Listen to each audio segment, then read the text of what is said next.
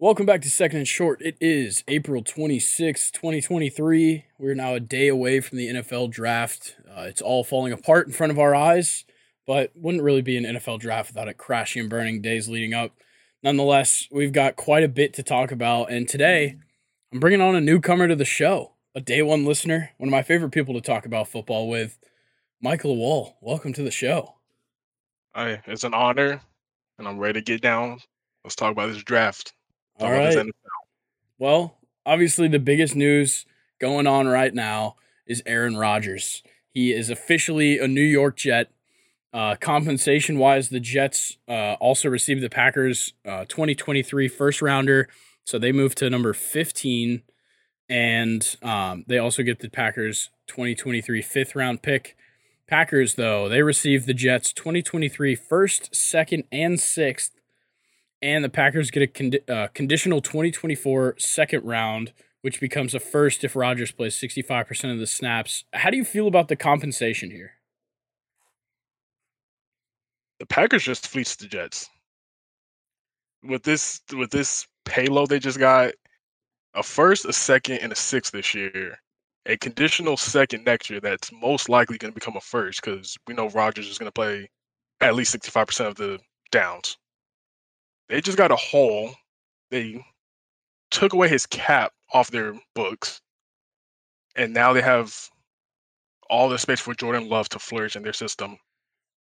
I Yeah, think I think the Packers just did what they needed to do a long time ago, and it's about to open up the doors for them. yeah, I think so as well. Like it was getting to the point where it was like, okay, it's pretty clear that at this point Rodgers is done. Whether that's with football or just with the Packers, it's over. And for what they got out of it, I don't think they could have asked for more because Rodgers absolutely killed their leverage by making this so public and going out on the Pat McAfee show and saying that New York was where he wanted to be. It killed the Packers' leverage. And for them to get a package like this in return is much more than I would have thought they would have gotten. Exactly. The holdout that we saw for the past couple of weeks after Rodgers made his announcement, it made me feel like there was definitely something going on between the discussion between the Jets and Packers front office.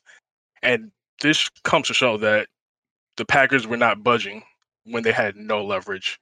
Yeah, a lot of times what we were seeing reported was that the conditional pick was what was kind of holding everything up, but it looks like the Jets folded on it. And yeah, I'm in the same boat with you. I think the Packers got a fantastic deal in this one.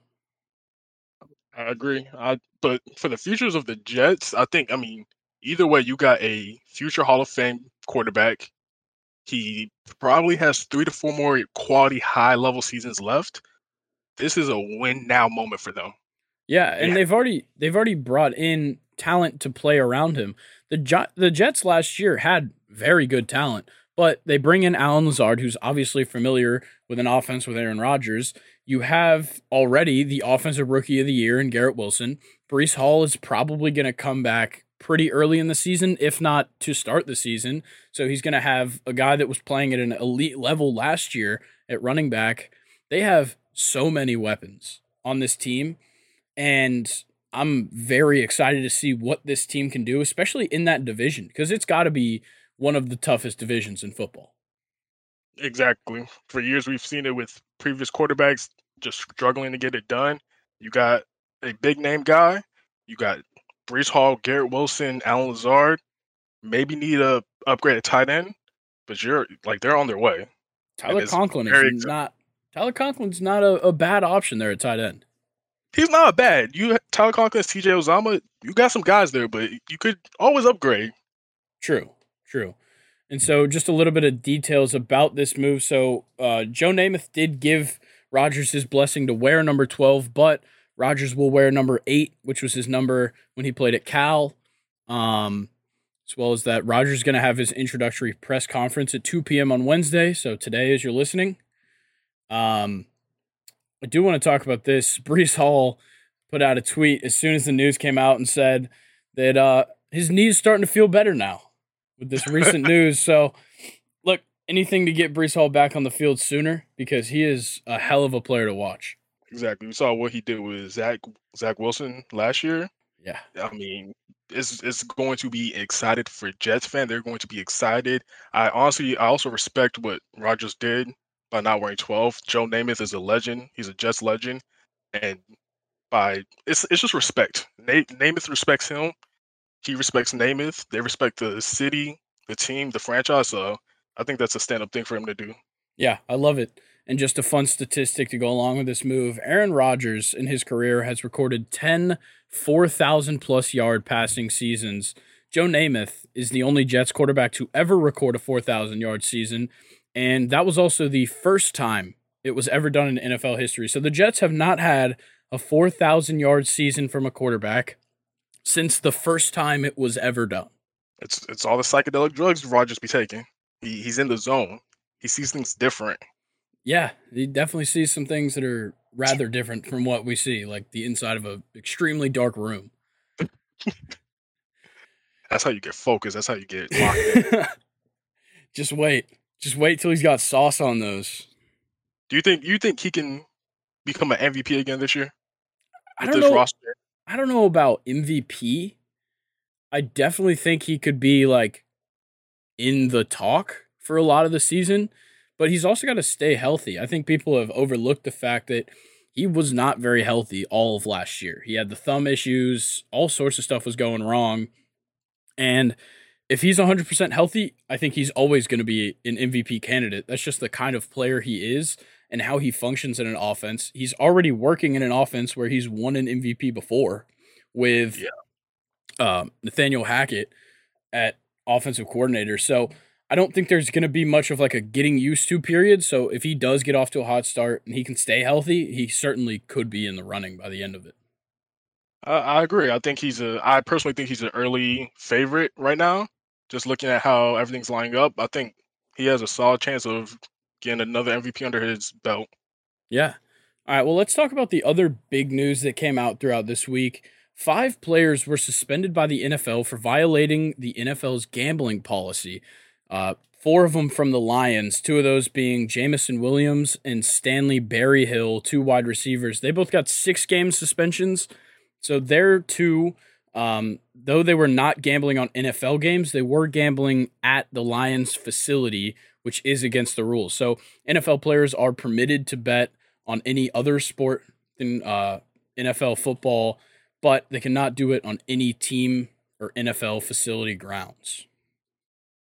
I think it's a great time for another gate in the NFL. We got Gamble Gate right now, and I mean, it's a fine line that the NFL seems to have to play right now. Where to me, they're encouraging gambling with the Las Vegas move, with the Raiders, and then the Pro Bowl you have there. So they want to get into the business of gambling, but they're making the line where players have to follow these rules that to some seem very unfair to them, and to others is like probably the proper protocol for how you should have players.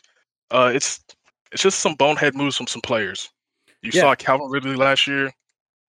You should learn from his mistake because now you're just hurting your team I and think you're losing your check. I think it's also something that the NFL has kind of put themselves in this position. They're constantly promote like they're a big sponsor of the NFL's is DraftKings, and they're like a leading gambling site right now.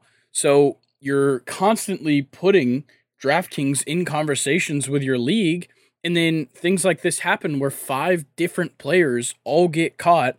3 of them get 1-year suspensions, and now you're like, well, like it's their fault, but you're the ones pushing gambling on the league.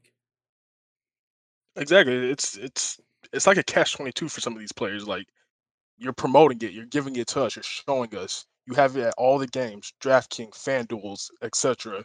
And then when we do it, it's a punishment. I mean, Yeah. for a lot of these guys, it's just like you just got to be open.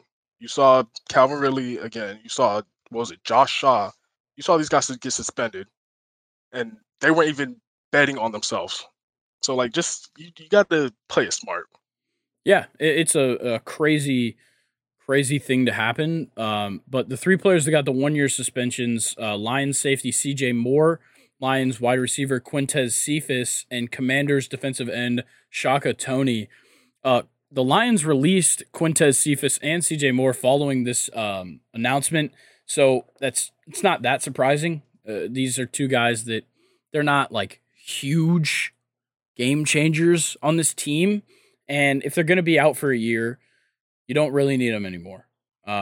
Interesting stuff though. CJ Moore actually re-signed over the offseason, and he will still receive his signing bonus. Yeah.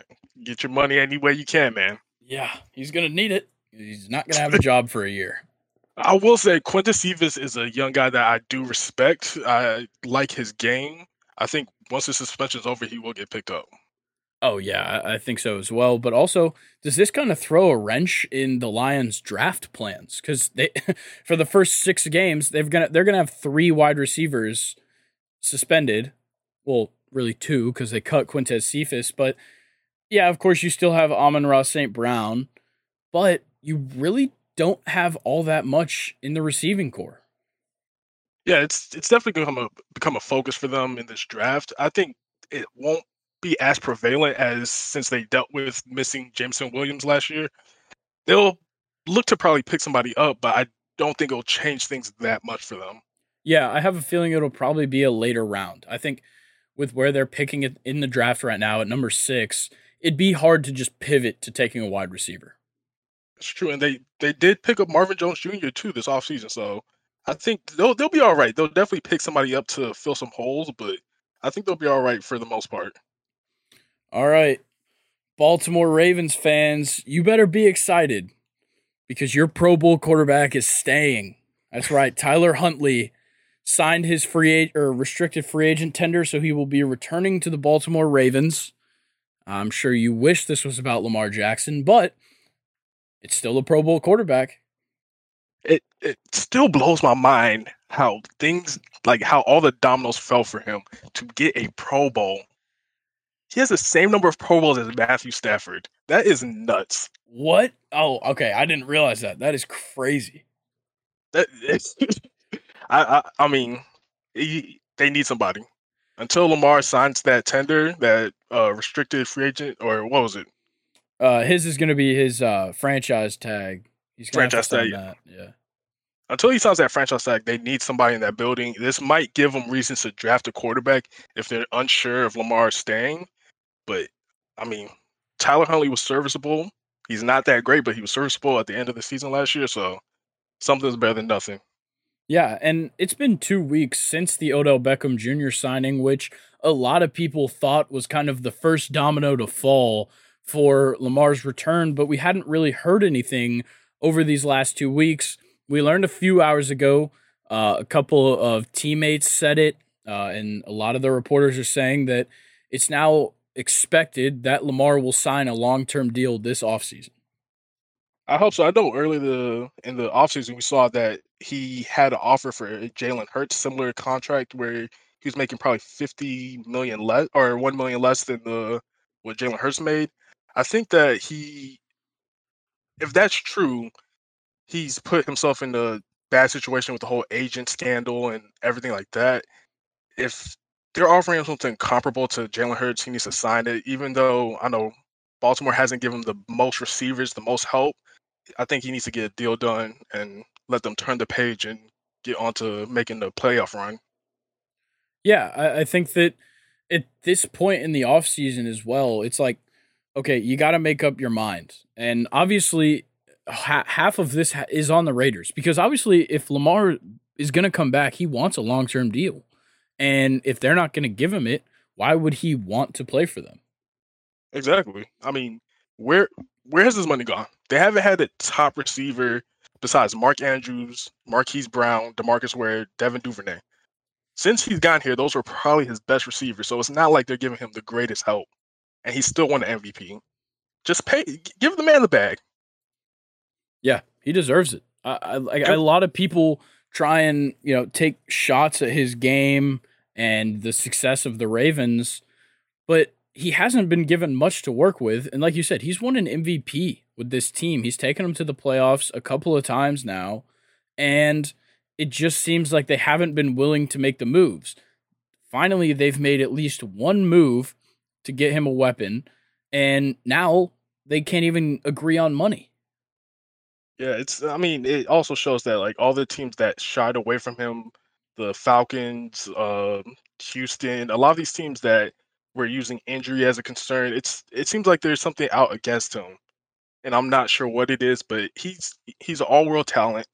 He has the physical tools. I don't know. I'm not sure what you think it is, but it feels like there's a conspiracy against him.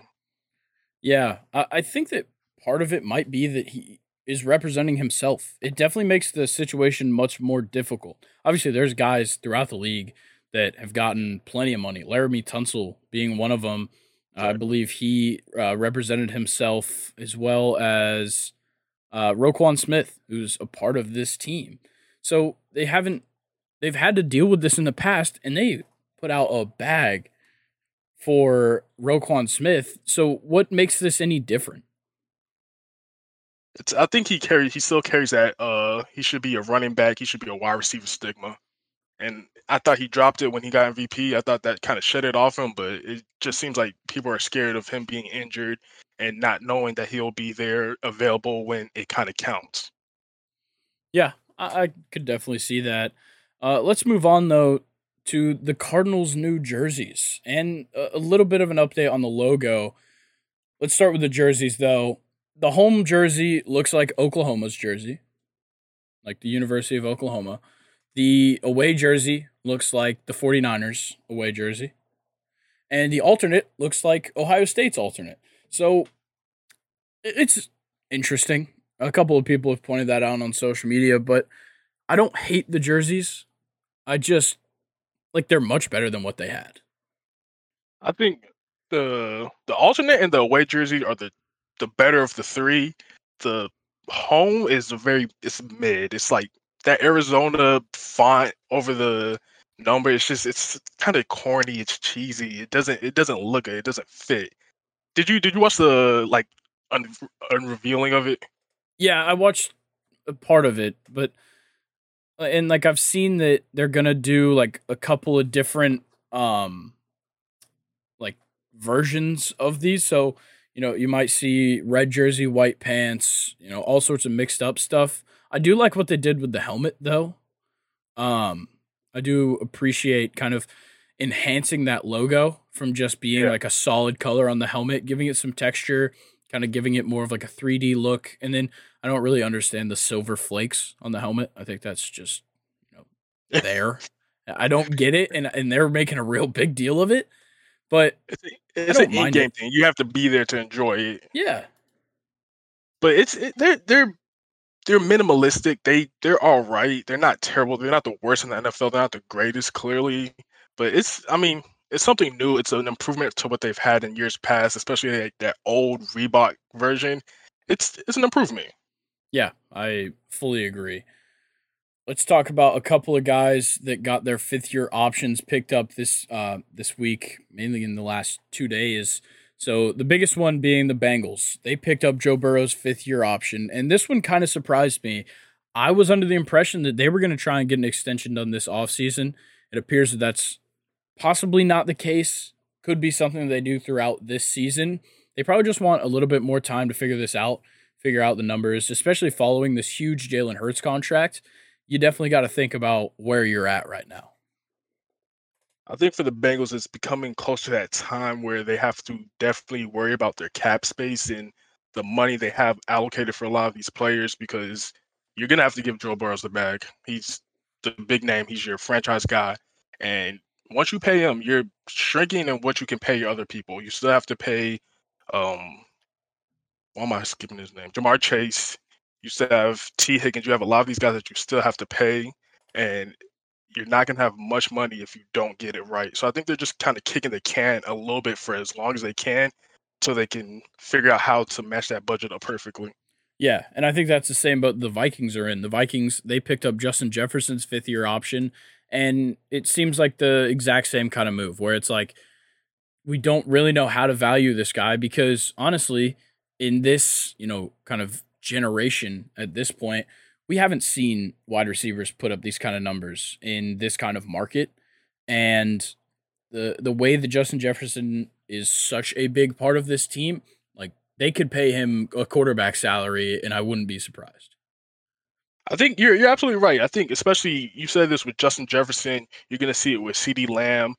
The, these players are going to kind of set the standard for what wide receivers are going to make. I know last year I think AJ Brown got 4 years, 100 million.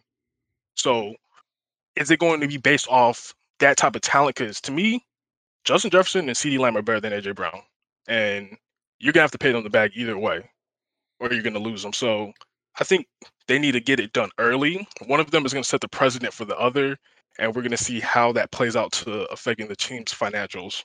Yeah, I think that the Vikings probably want to wait on the Cowboys to make a move here because with the Cowboys picking up CD's 5th-year option, obviously I think Justin Jefferson is worth a couple more million a year than CD Lamb just by watching them play and their importance to the offenses. But I think that if the Cowboys kind of make the first move, I could definitely see CD getting more than AJ Brown.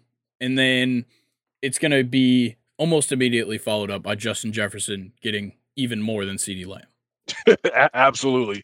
Well, I think Justin Jefferson is going to be the highest paid receiver for a while. Well, Yeah. we got Jamar Chase next year, but I think that he's going to kind of set a nice bar for a lot of wide receivers to get paid after him. Yeah, and like with AJ Brown making 25 a year, do you see Justin Jefferson making somewhere closer to 40?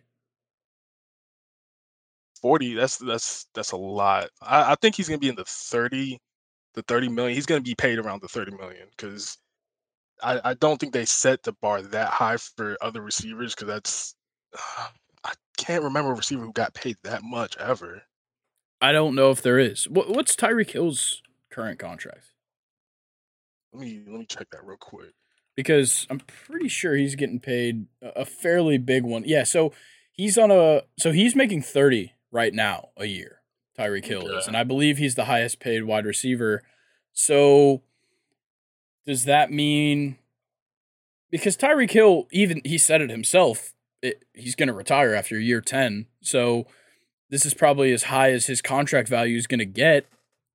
If he's at 30 and he's almost 30 years old, making 30 million a year, Justin Jefferson has numerous years ahead of him. Do you see him getting 35? I'd say no, just for that simple fact that he does have years on him. I don't think they try to extend him that far where in the future it's going to be almost impossible for them to pay. Tyreek is at the end of his career, so they can give him that like exorbitant contract. If you give a Justin Jefferson, one of these CD Lamb, one of these young guys that type of contract, if you want them to stay on that team, you're going to be pushing 40, 45 in the next 8 years. So I think they keep it a little bit under like 40. They keep it like 35. It's like kind of the prime of where they're going to be. Yeah, and the thing is that the market's going to change every year. It's going to change. There's going to be another wide receiver that needs to get paid, and I think that's what makes it so hard to go long term, especially on a wide receiver, because there could be guys that only play for like 8 years. Like Calvin Johnson was barely in the league at all, and he never really got like the giant contract that he probably deserved because he never was like really known to be like it wasn't a thought that he was going to be around all that long throughout his career. But guys like Justin Jefferson, we just have no idea. It's only been a couple of years. And I think that though his impact is insane, like we're not going to see him get anything over 4 years, I don't think. No, you're absolutely right. I think he's going to be one of those 4 year contracts. If the Vikings can hold on to him, I think after this extension, if the Vikings hold on to him, he'll get that bag. He'll get that Tyreek Hill type bag. But I just don't see, like you said, there's so much that changes year to year with a lot of these wideouts and just the durability, like even with like Debo, that you just don't know and you can't give them such a huge contract if you don't have that certainty. Yeah, for sure. All right, let's talk real quick though. Following Josh Allen's statements, I believe it was last week, he said that he was going to be altering his approach to better protect himself, when getting tackled, everything like that. Eagles head coach Nick Sirianni said, "We didn't pay Jalen more for him to do less." So essentially saying just because he got paid doesn't mean he's going to stop running, doesn't mean he's going to stop trying to truck people, which it's Jalen Hurts' game, honestly. And I think that's kind of goes the same way for Josh Allen. So I was kind of surprised to see him saying that, being that Josh Allen is actually he has the longest active QB streak or starting streak in the NFL right now. I agree. I think it's a little lip service when Josh Allen said it. I think it seems from like outside perspective that hey, he's looking at his game. He knows that if he keeps taking hits like he's doing, his arm might not hold up, his legs might not hold up. It's like he's gonna feel it. But I think like you can't change Josh Allen's game. His game is his game. He's gonna run when he has to. He's gonna truck through guys. He's a big physical player. I think he said he's a football player before a quarterback. So I mean, does on the outside he does need to take care of his body. I think he does need to try to adapt and change his game a little. Do I think it's going to happen? I doubt it. Yeah, I kind of see it in the same light because, like, even for Jalen Hurts, it's like, okay, he's still a pretty big quarterback. I don't think people realize that because of how fast he really is, but he's still got like a relatively wide build and he can take a hit. The thing is, like you just said, Josh Allen, you don't know if he's going to hold up. We saw that Jalen Hurts got a little banged up at the end of last year. The shoulder got messed up. It definitely affected the way that he ran the ball, going into the playoffs and so forth. I don't think we're going to see his game change. I just think that maybe the Eagles will get a little bit more conservative with their play calling for him. I think for both these teams, the biggest change, if they really care about their quarterback, the biggest thing they can do is get them a running back. Especially Buffalo, if they can get Josh Allen running back, there's no reason he should be being one of the top leagues in rushers on his team. If they get him a running back and he only has to run on like either design plays or when it's absolutely necessary, I think he'll hold up. I think he'll be fine. But getting them a run game will extend their careers or extend their chances of making deep playoff runs. And I think that's like the prime thing they need to set out for this draft or for the rest of free agency. Yeah, I love it. Some interesting news here. Aaron Rodgers reportedly tried to recruit Calais Campbell to the Jets before he signed his deal with the Falcons. What do you think about this, Mike? You're trying to steal from us. I think the Falcons are creating something special. I think defensively they're trying to change that narrative of how we've had a lackluster pass rush, how we've just been kind of the bottom tier team defensively, and I love it. I think that them going to get Calais Campbell's, that shows me that Aaron Rodgers does not want to face up against them. Yeah, That shows me that he does not want anything. He wants them to be on his team. So I love to get the veteran presence of Calais Campbell, Bud Dupree. I just love what they're doing. yeah, and the other additions like David Onyemata, and then most likely somebody in the draft as well that's going to be a pass rusher. I think that they are building something fantastic. Though they did release Casey Hayward this week. I believe what I saw is that he failed a physical, and that's why they released him. But it's a tough loss because he's only spent a season with us. But his impact was there, but obviously it wasn't enough. We were one of the worst pass rushes in the NFL last year. Losing a player like Casey Hayward, I mean, he's a veteran presence. He's been around the league a long time. It's going to hurt from a leadership aspect, but we did make a trade for Jeff Okudah from the Lions, and I think that kind of balances out. Jeff Okudah is like a great kind of he plays like a nickel slot corner position, and I think he'll fit in perfectly. I can see us definitely getting a corner or DB in the draft. The Casey Hayward loss hurts, but I don't think it was going to impact us as much as it seems. Yeah, I just realized that I was thinking of Lorenzo Carter and not Casey Hayward when I read his name. That's why I said pass rush. But Casey Hayward, he didn't play all that bad in the secondary last year, but I think that Jeff Okudah, though he has not been what people thought he was, I think he's definitely going to fill that role just fine. Yeah, he's a great addition to our team. With Casey Hayward being released off a failed physical, I've read that it's also it's a possibility for him to return to the team because it was off his torn pectoral. So I think that later on in the season, once he's fully healed, it's a possibility that he comes back to the Falcons. Got it. All right. Let's talk about an interesting statement from Cardinals GM Steve Keim. He said that Nick Bosa warned him and Cliff Kingsbury after his pre-draft visit in 2019. He said, "I think you guys are probably going to take that little QB.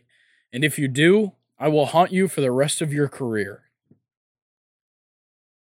I love Nick Bosa. I love that. I love that energy. Yeah, no, it's fantastic. The fact that he couldn't even just call him Kyler Murray. And the fact that when Steve Keim said that this is what Nick Bosa said, he still used little QB because he could have changed this.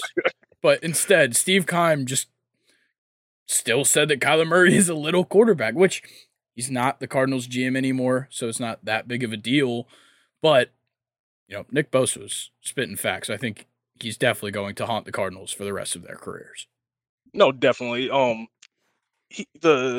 What's the GM's name again? Steve Keim. Steve Keim, yeah. He also said that Kyler got him that extension that he had, and he said Nick Bosa would probably have gotten fired, which in all actuality is the truth. A quarterback is more likely to change the team's trajectory more than a DN or a defensive player in general. So, coming from the Cardinals aspect that year, I think that was 2019 that he got drafted. Yeah. It was the right choice to make if you were trying to improve your team. Is Nick Bosa the better player? I think so. I would have probably chosen Nick Bosa because I love defense. But from the Cardinals' front office point of view, I think Kyler Murray is the proper player to pick. They had the number 1 overall pick. They had to take the best quarterback available at the time, and it just happened that it was Kyler Murray. Yeah, I mean, that's how the dominoes fall.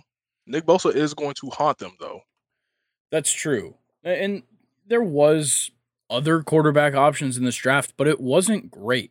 Like, the second quarterback off the board was Daniel Jones at 6, which you could possibly argue that Daniel Jones is better than Kyler Murray. I don't think I'm willing to exhaust myself that much to make that argument.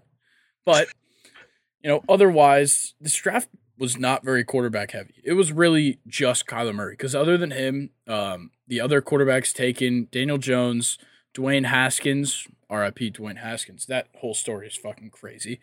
And then Drew Lock in the second round was the 4th quarterback off the board. So I don't blame them at all for taking Kyler Murray here. Just the wrong year to take a quarterback, I guess. Yeah, he might have wanted to trade down or go ahead and draft Nick Bosa. You could have. But let's talk about Ryan Tannehill, because it appears he may be available entering the draft. So are the Titans just going to trade off another piece of their offense during the draft again?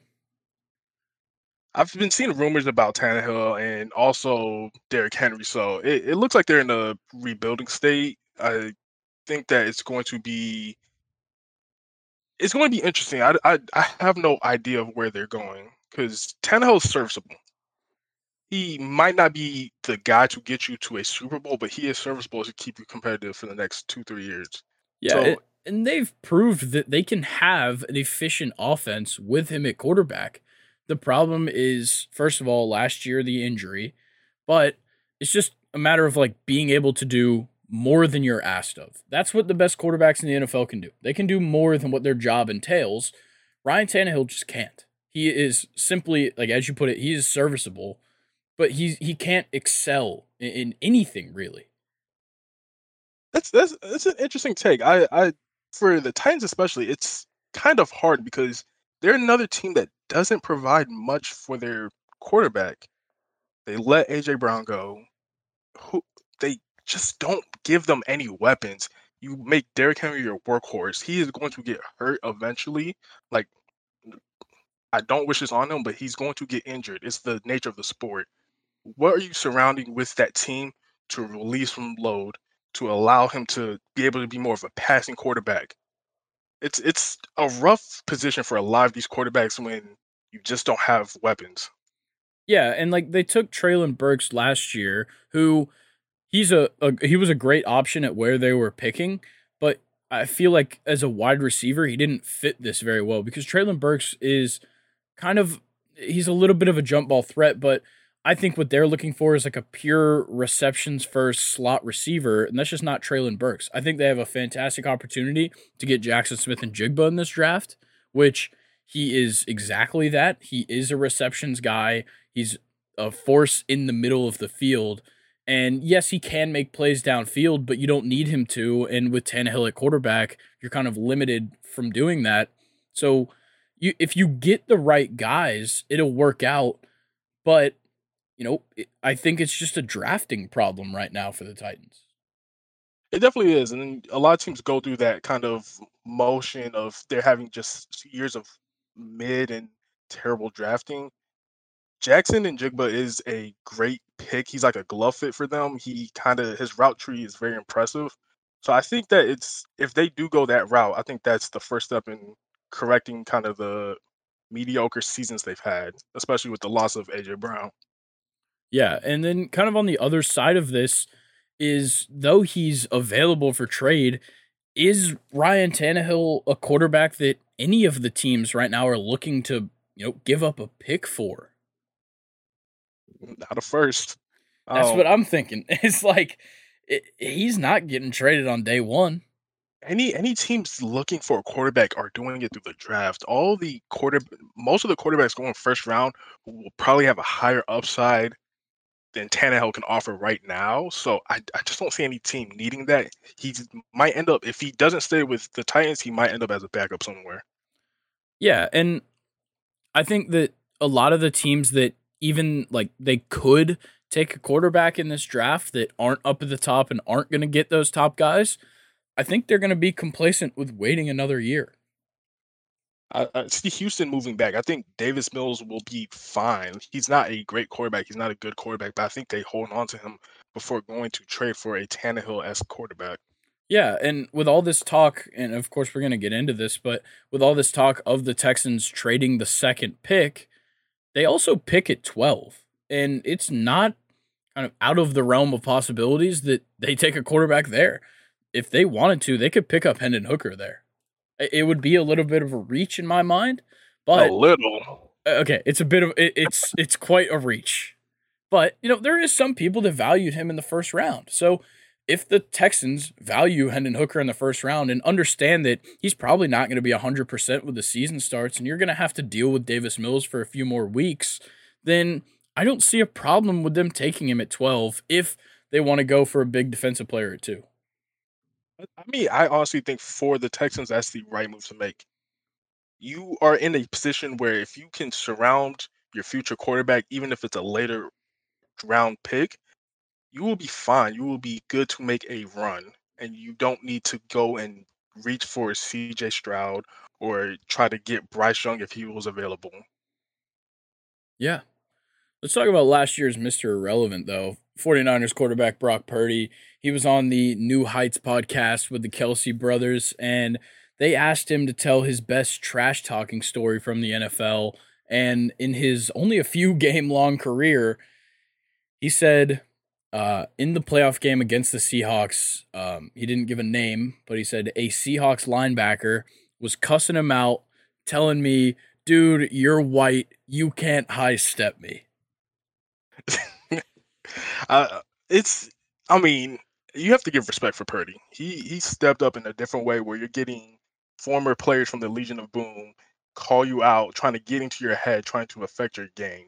So it's, I mean, he went from Mr. Irrelevant to Mr. Relevant, and he's done a lot for the Niners to make them look at kind of Trey Lance in the way where like, eh, you might be Yeah, available for trade.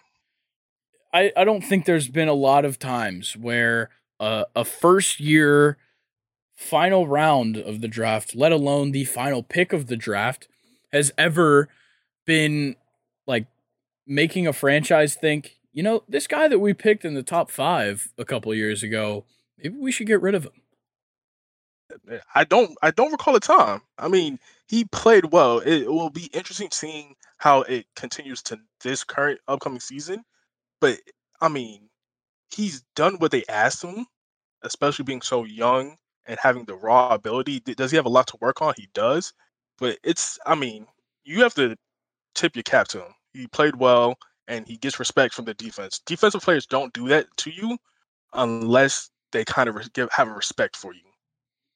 Yeah, and I think that he was in a very good position to do exactly what he did. And obviously everybody's like, well, in Shanahan's offense, you could put whatever quarterback and it'd be good.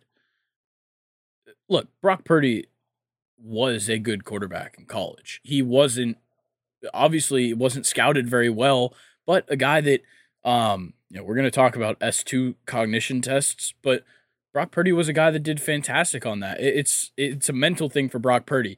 The kid just doesn't make mistakes. And that's what we saw even in that small sample size. It just seems like he doesn't do anything wrong very often. And that is a huge part of his game. Whether you could definitely question his skill set and you could question, some of the things he's done, but his decision making was second to none in that stretch of games that he played in. And that's what you see in a lot of great quarterbacks. That is one skill set and kind of intangible that you see as their decision making and staying calm under pressure, making the simple, easy reads. That's how you win ball games.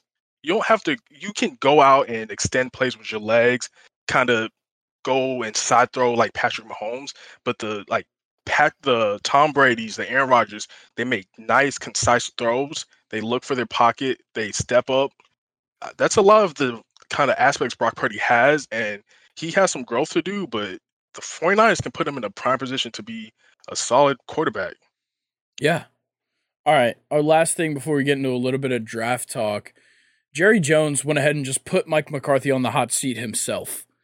He said that drafting is not our problem, coaching is.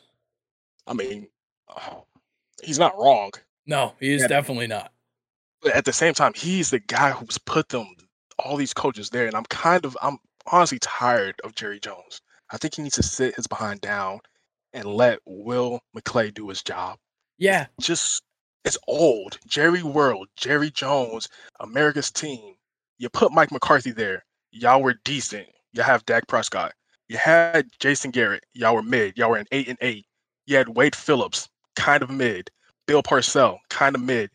So it's like you keep putting these people there, and the only kind of common factor, the common denominator is you. The last time you won a Super Bowl was what, 80, 98? Was that the Emmitt Smith years? I believe so. You aren't doing anything but getting in the way of a lot of these guys and kind of becoming like a show horse. Like just calm down. Be an owner. Be in the box. Watch the game. Let the people you pay millions do their job. It's just old to me. Yeah, and like in the kind of the middle of all this, he talked about why he hasn't appointed a GM under him as owner, and he has remained the general manager of the Cowboys. And he said that once somebody can sign the checks, then they can be the GM, which is the dumbest fucking thing ever. Look, I get it. Jerry Jones thinks he's a genius because he's hired one good coach ever. And that good coach won him a couple Super Bowls. But it's crazy for him to continue to think that he's doing a good job, because he can sit here and say that drafting is not our problem, coaching is. He's involved in the decision making for both of those things. Exactly. Offensive coordinator, defense coordinator, head coach, draft personnel. Every aspect of this team, he has a hand in. To me, he's the main problem on why America's team is becoming a poverty franchise right before our eyes. They have just become kind of mid. You have had immaculate talent on that team. Tony Romo is one of the most brightest quarterbacks. His knowledge is just out of this world. You've had Zeke. You have had Emmitt Smith, Michael Irvin. You've had all this talent, and it just seems like they've all gone to waste, with the exception of those Emmitt Smiths. Yeah, I think it's ridiculous, and I feel like at this point, this is probably the last straw for Mike McCarthy. I think that's pretty obvious. He's got to put together a very good season, which last year they had a very good year. Obviously, they That's what didn't. I'm up. Yeah, they didn't do it in the playoffs, but you can't really ask much more of them. I think a wild stat I found was that in the 34 seasons Jerry Jones owning the Cowboys, they've made 17 playoff appearances and 3 Super Bowls. That to me isn't a terrible stat for a franchise. Made the playoffs half the times as he's on the team. But I was saying, I mean, they've made the playoffs half the amount of times that Jerry Jones has been there. That is a stat a lot of other teams can't say. They've won 3 Super Bowls while he's been there. You just had to find the time to step back and let the front office do their jobs and just give it a change. Yeah, he's essentially just screwing over a franchise that he owns by continuing to be the general manager and just continues to choose like he chooses to do nothing about it. I think it's a ridiculous move by him to just continue doing this when it obviously has not worked. It's going to be an interesting road for them to see if there's going to be a change soon, hopefully. All right, well let's get into some draft talk. Let's start with this one. It's just real interesting. Mike Tomlin says that the Steelers have, in quotes, touched more guys in this process than we ever have. Oh, Mike Tom. He is a player's coach, and this is what he means. Bro, you can't be saying that when you're in the state of Pennsylvania. Bad history. We know, yeah. I mean, they have to. They have to get more players into that organization. They have to look and find all the diamonds in the rough. And Mike Tomlin is one of the guys who do that. Yeah, he's done a fantastic job of it. They draft very well. They have been a very good franchise. Like last year, people thought they were going to be extremely bad. They were in the playoff race all the way up until the end, which, obviously they weren't a Super Bowl contender, but the fact that that team with Kenny Pickett at quarterback was that close to even making the playoffs is crazy. Great coaching, great enforcement of a culture. The thing about the Steelers is they will have a culture that they're going to play tough, hard, and consistent. And you saw that they have their ups and downs. Definitely getting a new young quarterback, you have your growing pains, but they still look like they have every possibility of making playoff run year after year after year. Yeah, they certainly do. Let's talk about the S2 cognition test leak. So this got put out by Bob McGinn. The scores came in, the ones that he at least announced. There was an article that had a lot more, but it's not really all that important. So Bryce Young scored in the 98th percentile. Will Levis scored in the 93rd percentile. Anthony Richardson in the 79th percentile. Hendon Hooker in the 46th percentile. And the biggest surprise of them all, CJ Stroud in the 18th percentile amongst all the people that have taken the S2 cognition test, which has been going on for a couple of years. A lot of people have kind of misinterpreted this stuff. So it's not a Wonderlic. So this is not like an IQ type test. It is simply cognitive skills. And that it's not that he got 18% of the questions right, nor did Bryce Young get 98% of the questions right. It's that it's a percentile. So CJ Stroud has done as good as, or better than 18% of the people that have taken the test. Obviously, if Bryce Young really did get 98%, that's absolutely fantastic. But the thing here is that there's been a lot of people saying that some of these scores are just wrong, and that it could be that this leak, because only a couple of teams have access to S2 testing every year, this leak could be a ploy by the few teams that have it to drop the stock of players so that they fall in the draft. I mean, if that is true, you need to give all of those teams, the front office, whoever's doing it, raises. Because the way I've seen CJ Stroud drop in recent draft models is ridiculous. Um, Yeah.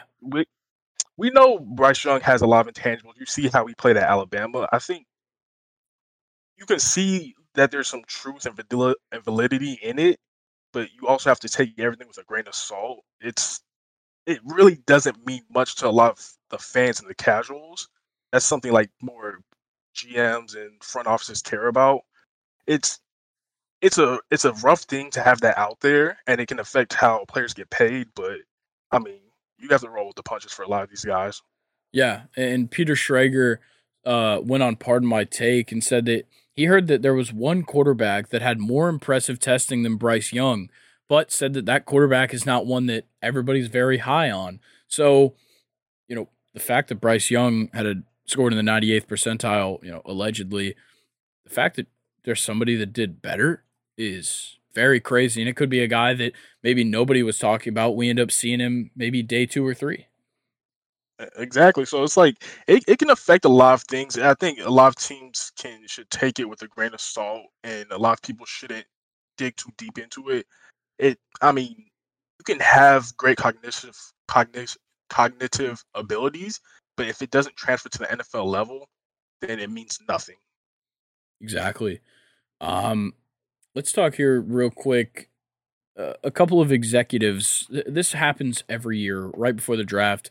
We always see these reports that are like, "This executive told me this," but an AFC GM was asked about the Panthers' interest in Bryce Young. Said they're taking him. Just write it in. I would bet my house. What his house looks like, because I mean, I don't think he's wrong. I think a lot of I think especially this year, Bryce Young is the one player that I would honestly be shocked if he does not go number one. He has pretty much everything. The only negative that people really can say about him is his size, and the way he plays is bigger than his size. He plays huge. Yeah, So it's kind of the same thing with Drew Brees. That's been kind of his comparison throughout this whole process. Is he similar build to Drew Brees? They have a similar skill set. Obviously, Drew Brees one of the best all time. So that's a guy that you definitely love to be compared to. no, definitely. So I mean, I agree with what they say. I think you can always see when they're trying to put a little smoke into the water, make it a little cloudy, but I agree with this. Yeah. I will say though, Will Levis has for some reason absolutely jumped up in odds to be the number one overall pick. He was sitting pretty crazy odds for him to be the first overall pick, and now sitting at only plus 500. So honestly, this is just another sign of we have no idea what the fuck's happening in this draft. I I, I hope you remember our little friendly bet we have going on, because I don't have any faith in Will Levis. I think he will be a first rounder. I don't think he's going to be a top five pick. The size thing is great and all, but his body of work for what he's shown at Kentucky doesn't do enough for me. The thing is we've been hearing now that CJ Stroud's going to drop, but there is at least 2 teams there in the top 4 that are drafting a quarterback, and I'll be honest. I think that any team that has this idea in their head that Anthony Richardson is a day one starter in the NFL, they are severely wrong, and they're going to put his career in jeopardy by making that decision. So if the Colts draft Anthony Richardson, I don't think it works out. If they draft Will Levis, I think they're at least in a better position to start. I just don't think he has the potential of other quarterbacks in this draft. So I mean, that becomes the point of where are you choosing the future of your franchise, or are you trying to go win now situation, or a kind of be as productive now? And I'm an Anthony Richards guy. I think his physical gifts, his athleticism, will outweigh whatever Will Levis can produce for you year one if you give him a year to sit and grow. Same thing, that kind of the Patty Mahomes method, or the sit and wait, will probably reap a greater reward going with Anthony Richardson and Will Levis. Yeah, I'm in the same boat, and that's why I think that the Colts are not really in a position to take Anthony Richardson because there's not a quarterback on that roster that deserves to be a starting quarterback right now. And if you're willing, There's one, who? Matthew Ryan. He got cut. What? I'm pretty sure he got cut like at the beginning of the offseason. I could be wrong. That would be news to me. Let's see. He is a free agent. My heart is broken for him.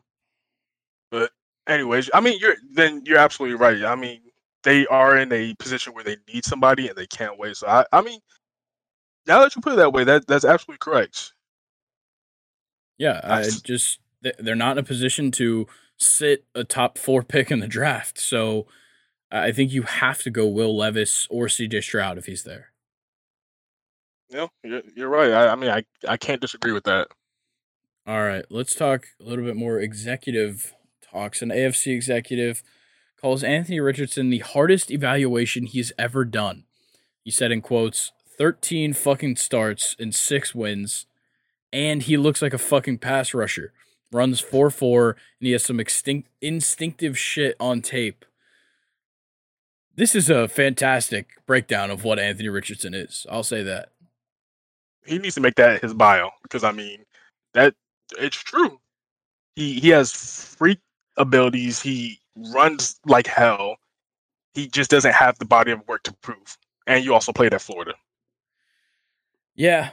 Yeah, the U is not very good at producing quarterbacks. And not whatsoever. I mean, Tim Tebow's the last guy that anybody gave a rat's ass about. Yeah, and he certainly didn't do it for him. I mean, maybe Richardson should play tight end. Maybe. That would be so interesting to see Anthony Richardson play a different position. I mean, he's talented. Height, Yeah. length, speed, He could be like Taysom Hill. multi-threat. Same Cam Newton too. Yeah. Let's talk though. An NFC executive was asked about Stetson Bennett. He said he's done some dumb shit, but you kind of like him. He's like, you know what? Fuck it. Here you go. Go ahead and not draft me or take me late and piss me off some more. I think this is a fantastic breakdown of Stetson Bennett because he certainly has done some dumb shit, but he is the kind of guy that just like feeds off the fire. It seems like that was his whole tenure at Georgia was like that. It was like, okay, you shouldn't be starting. JT Daniels should be starting. Well, that's too bad. I just won a national championship. Now JT Daniels is gone, and then the season starts. We're like, Stetson Bennett really all that good? Maybe Carson Beck should be starting over him. Never changed. Wins another natty. Like you can keep questioning Stetson Bennett and his ability. He has it. He's got something there. Is he going to be, a career, a top guy all time in the NFL? I don't think so. I don't think that is even in the realm of possibilities at the moment. But he's a guy that if you pick him up round 5, round 4, like I feel like you can't go wrong there. You're right. I mean, he has a lot of the mental abilities and the composure that you would want in a quarterback. I know the age thing is a lot of concerns with him and Hendon Hooker, but his ability to be composed, to step up, to make big time plays, you can't evaluate. It's something that every team wants and needs. So he's right. I would love to go see Stetson Bennett play for the Falcons. It's somebody that we need. Yeah, I'm fine with it. But the Cowboys made an interesting move here. So it's not all Jerry's doing here in the draft because the Cowboys gave Dak a couple of some tape on a couple of the wide receivers that the team may draft. They said that Dak will review the tape, likely reach out to the players to chat, and they said maybe we take one, maybe we don't. Prescott said it does feel good to have input and know it's listened to. I don't think there's any way that they go wide receiver. Absolutely. You know how when you were like younger and you gave your brother the controller that wasn't connected to make him feel like he was playing with you? Yep. That's what they're doing with Dak right now. Like the Cowboys and Jerry Jones know what they want, and they always steamroll with the pick they want. So Dak might want a quarterback. He's not going to be there. So it's sad to say, it's sad to see, but it is what it is. Dak's. I can see the Cowboys going out and getting a defense. They like their biggest opportunities are in defense. They need some interior help. They need some corners, especially with them losing. Is it Van Der Esch? Yeah, at linebacker. Yeah, I so think they did he stay? I thought he stayed. I thought they let him walk. I don't know, I'm blanking on it, but I do know that they let now I'm blanking on his Dalton Schultz. They let him walk. So I think that they might go tight end in the first round because this is a very good class of tight ends, and they'd probably be one of the first teams to take one, so they'd get their pick. You are That could be an you're right. option. I'm sorry, you were right. They still have him. Okay, Schultz is the one they did let walk. yeah, But you but were right. I mean, they will have first pick in tight end. So, and there is a group of talented tight ends in this draft. yeah, I think that wide receiver is just a ridiculous thing because you really just don't need it. You have Brandon Cooks now. You've already got CeeDee Lamb. I have no reason why you should take a wide receiver. You're right. They're stacked. So, I mean, tight end is going to be their go-to unless they reach for a running back. Uh, or I don't know. yeah, I think I'd stick with Tony. I think this was probably one of the deeper tight end drafts too. Yeah, there is some fantastic picks. There's probably like 6 guys that I really like in this group of tight ends, at least. That I'm rather impressed with. But I do want to get your take on this real quick. So, at least 20 senior quarterbacks decided to return to school or the transfer portal rather than declare for the NFL draft. And it looks like NIL collectives are delegating funds specifically for keeping or recruiting quarterbacks using NFL rookie salaries as their pay scale. So, what do you think this is kind of doing to quarterbacks coming out of the draft? Because there's been plenty of guys where it's like, okay, 4th year's up, I'm just going to declare for the draft, see what happens. This definitely kind of changes the game for them. I think it kind of shows that with NIL deals and the money being kind of infused to a lot of these players, that it you don't have to go right away. You don't have to, like, how can I say it? You don't have to kind of rush into a point where you're not going to get drafted or have a place to go. Yeah, and I think it definitely just creates more opportunities for some guys to show off what they have because there's a lot of players where maybe they didn't have a very good, 4 years in college. Maybe they only started for one season. If they're going to get some NIL money to stay rather than go to the draft and possibly go undrafted, they can get paid for, a year, make a little bit of money while they're still there, and then possibly put together a pretty good season and get drafted the next year. Like when it comes down to these kind of guys, maybe they're not going to be NFL starters, but if you can be on salary with an NFL team, it's a win for your career. Yeah, I mean, I've always said the best position is a backup quarterback. You get paid, Definitely and is. you don't got to be in that much. Yeah, like Chase Daniel is like probably had the easiest job of all time. For real. There's so many guys like him that just Josh McCown barely started like any NFL games. Now he's got a quarterback's coach's job with the Panthers. Yeah, I mean, the backup is kind of the perfect position for a lot of these guys who aren't going to be a big name in the league. And there's nothing wrong with that. There's honestly not. You made an NFL team. There's hundreds of thousands of people that can't say that. So it's a great thing. I think this might be the start of a developmental league or something like a developmental system for in between college and NFL. And I think that's something that the NFL needs.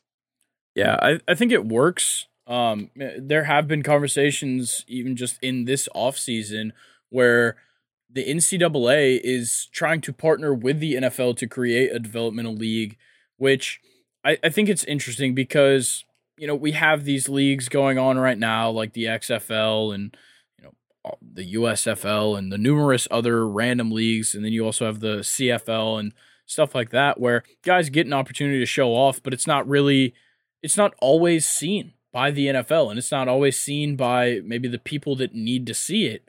And if they had a developmental league where I don't think it would be an affiliate system as much, like a MLB minor league team or like an NBA G League team. I don't think it would quite be that same way because you still need a practice squad. So, with a sport where your roster is just so big, it makes it pretty difficult to have like an affiliate system. But I do think a developmental league would be beneficial. I think leagues or like organization like sevens, which would be like the 7-on-7 for skill positions. I think that needs to be something that's kind of put out and show to the general. Because I mean, if we're being honest, a lot of people don't care about what happens in the trenches. They only care about the wide receivers, the quarterbacks, the running back, etc. So just kind of making that kind of off seasons or when there's slow times between college and NFL, just kind of making that on either YouTube or whatever, it would be a great thing to kind of give a lot of these young kids a lot of like spotlight and the ability to get some scouting from a lot of these teams. Yeah, I think it's a fantastic idea. Let's talk real quick. Peter King said that CJ Stroud is no lock to go in the top 7 of this year's draft. Do you think that's like outlandish to say?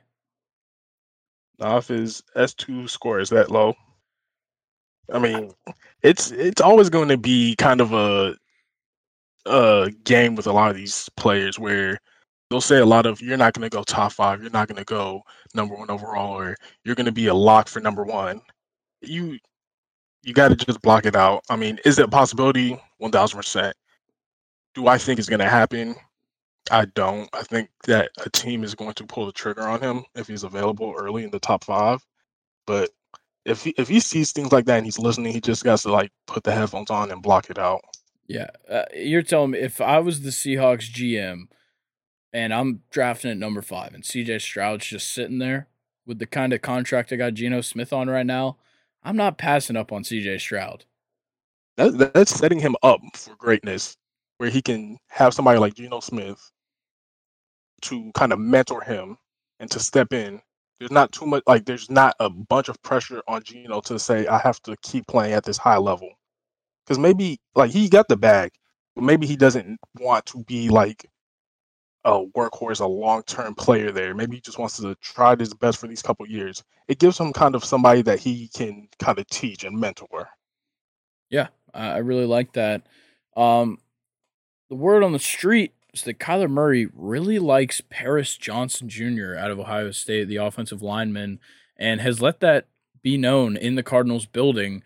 Paris Johnson actually visited with the Cardinals just a couple of days ago.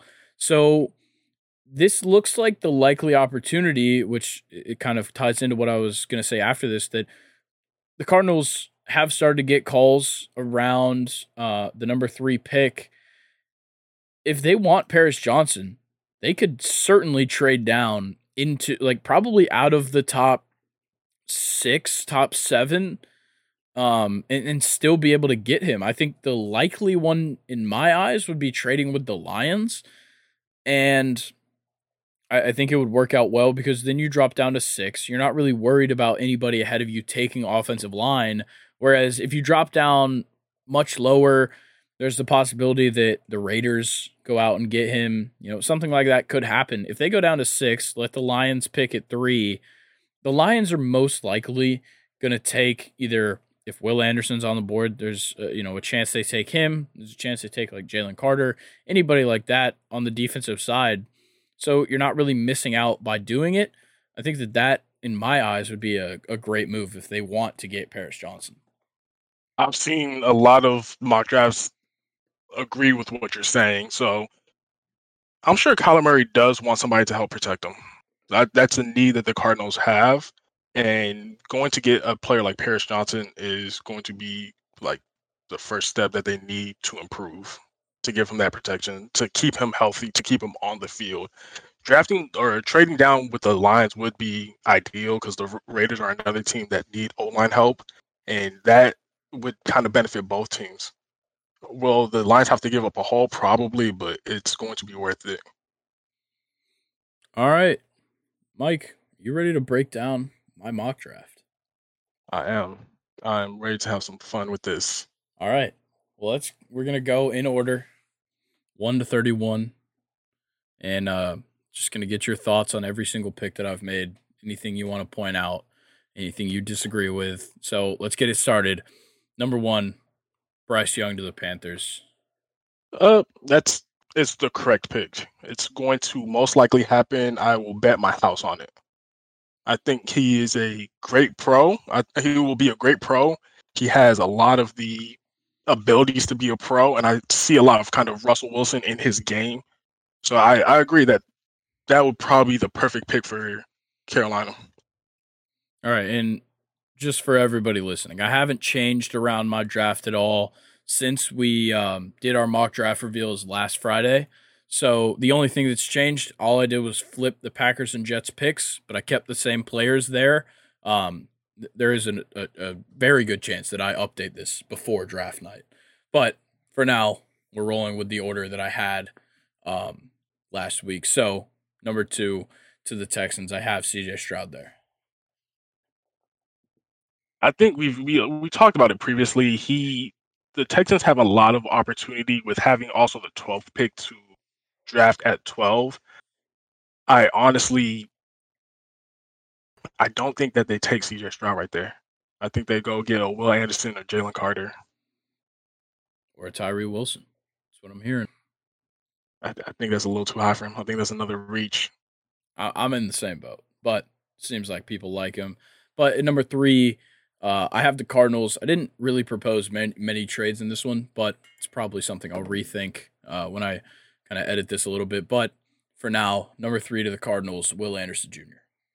He is the top defensive player on the board outside of Jalen Carter. I think he is an immense talent. He will be probably one of the best edge rushers in the next 2-3 years.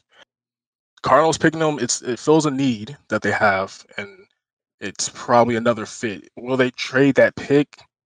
We'll see on draft night, but as it shows now, I think that's a great fit. All right, and then at number 4, I have the Colts taking Will Levis, kind of for the same reasons that we talked about it earlier, where I think that it works the best with the situation that the Colts are in right now. I think Will Levis getting drafted that high all depends on what happens with CJ Stroud. He, they're in the position. I agree with you now that he fits their position. I just don't know if they pull the trigger on having somebody who might be incomplete for them as a quarterback, especially with next year's quarterback draft looking a little bit better. Yeah, I definitely agree with that. And then at 5, I have the Seahawks taking Anthony Richardson, kind of for the same reason where I said, like, if the Seahawks have a guy like this on the board, knowing that they have Geno Smith on a rather team friendly contract, and Geno has voiced that he is willing to help out a young quarterback on this roster, Anthony Richardson is the guy that needs some veteran help and just needs to learn. This would be a fantastic landing spot for him. You're absolutely right. That's probably the best landing spot for him to have a mentor. None of the other teams have a player in the spot right now to mentor him, and I think the mentality of the game and improving his IQ will be the prime focus for him. So having a player like Geno Smith, who's been through the ups and downs, who's recently had success, you you can't hate that. I love that pick. All right, at number 6, I've got the Lions taking Jalen Carter here. I think it'd be hard for him to fall past them. I think he drops more. I think the Lions make a kind of a gamble and they get like Peter Skoronsky to tie with I'm blanking on his name. Talking about What's the what position? He's the other outside tackle. Oh, oof. Yeah, I'm blanking on that one. I know their center, Frank Ragnow. I'm blanking on his name. That's gonna kill me. I have to look that up real quick. But yeah, I think that there is definitely an opportunity for them to go on the offensive line, but with how bad, even with the addition of Aiden Hutchinson last year, their defensive line was pretty bad, especially in the middle. And with the losses that they've had on the defense this offseason, I feel like defensive tackle is going to be something they have to address. And there is a huge drop off, in my opinion, after Jalen Carter. So I could see it going this way. Maybe they go for a defensive lineman when they pick at 18. Um, they Do you could think they get. skip out on any of the high name corners that are available right now? Because that is also another need that they have. I certainly could see them taking Christian Gonzalez there. Because even Witherspoon, I think that these are kind of. I see the need that you say that they have for a tackle, but I think that they benefit more, especially already having Hutchinson. They benefit more either going to get a corner right now or getting. I was talking about Penei Sewell, by the way. Gotcha. Uh, Yeah. Yep. Getting some more O line help for the quarterback that they're going to have to find eventually, because Goff is not going to be the answer for the future. Yeah. Yeah. I definitely understand that being the case. They need to protect the quarterback, and if they're not doing it at a high enough level right now, and also they need to help out the run game. Their run game was huge last year, and obviously they lost Jamal Williams, but you still have DeAndre Swift, who showed to be a very helpful kind of like second chance running back. He got a lot of like the dump off passes that he turned into big plays, and I think that's gonna continue to be a big part of their game. But if you want to help out that run game in general, if you pick an offensive lineman early, I get it. If you go for the secondary early, I totally get it, because you still have another pick at 18, and there's going to be plenty of guys on the board there that can help out the defensive line. That's a fantastic point that you're making. All right, well, let's move to the Raiders at 7. I've got them taking Christian Gonzalez here.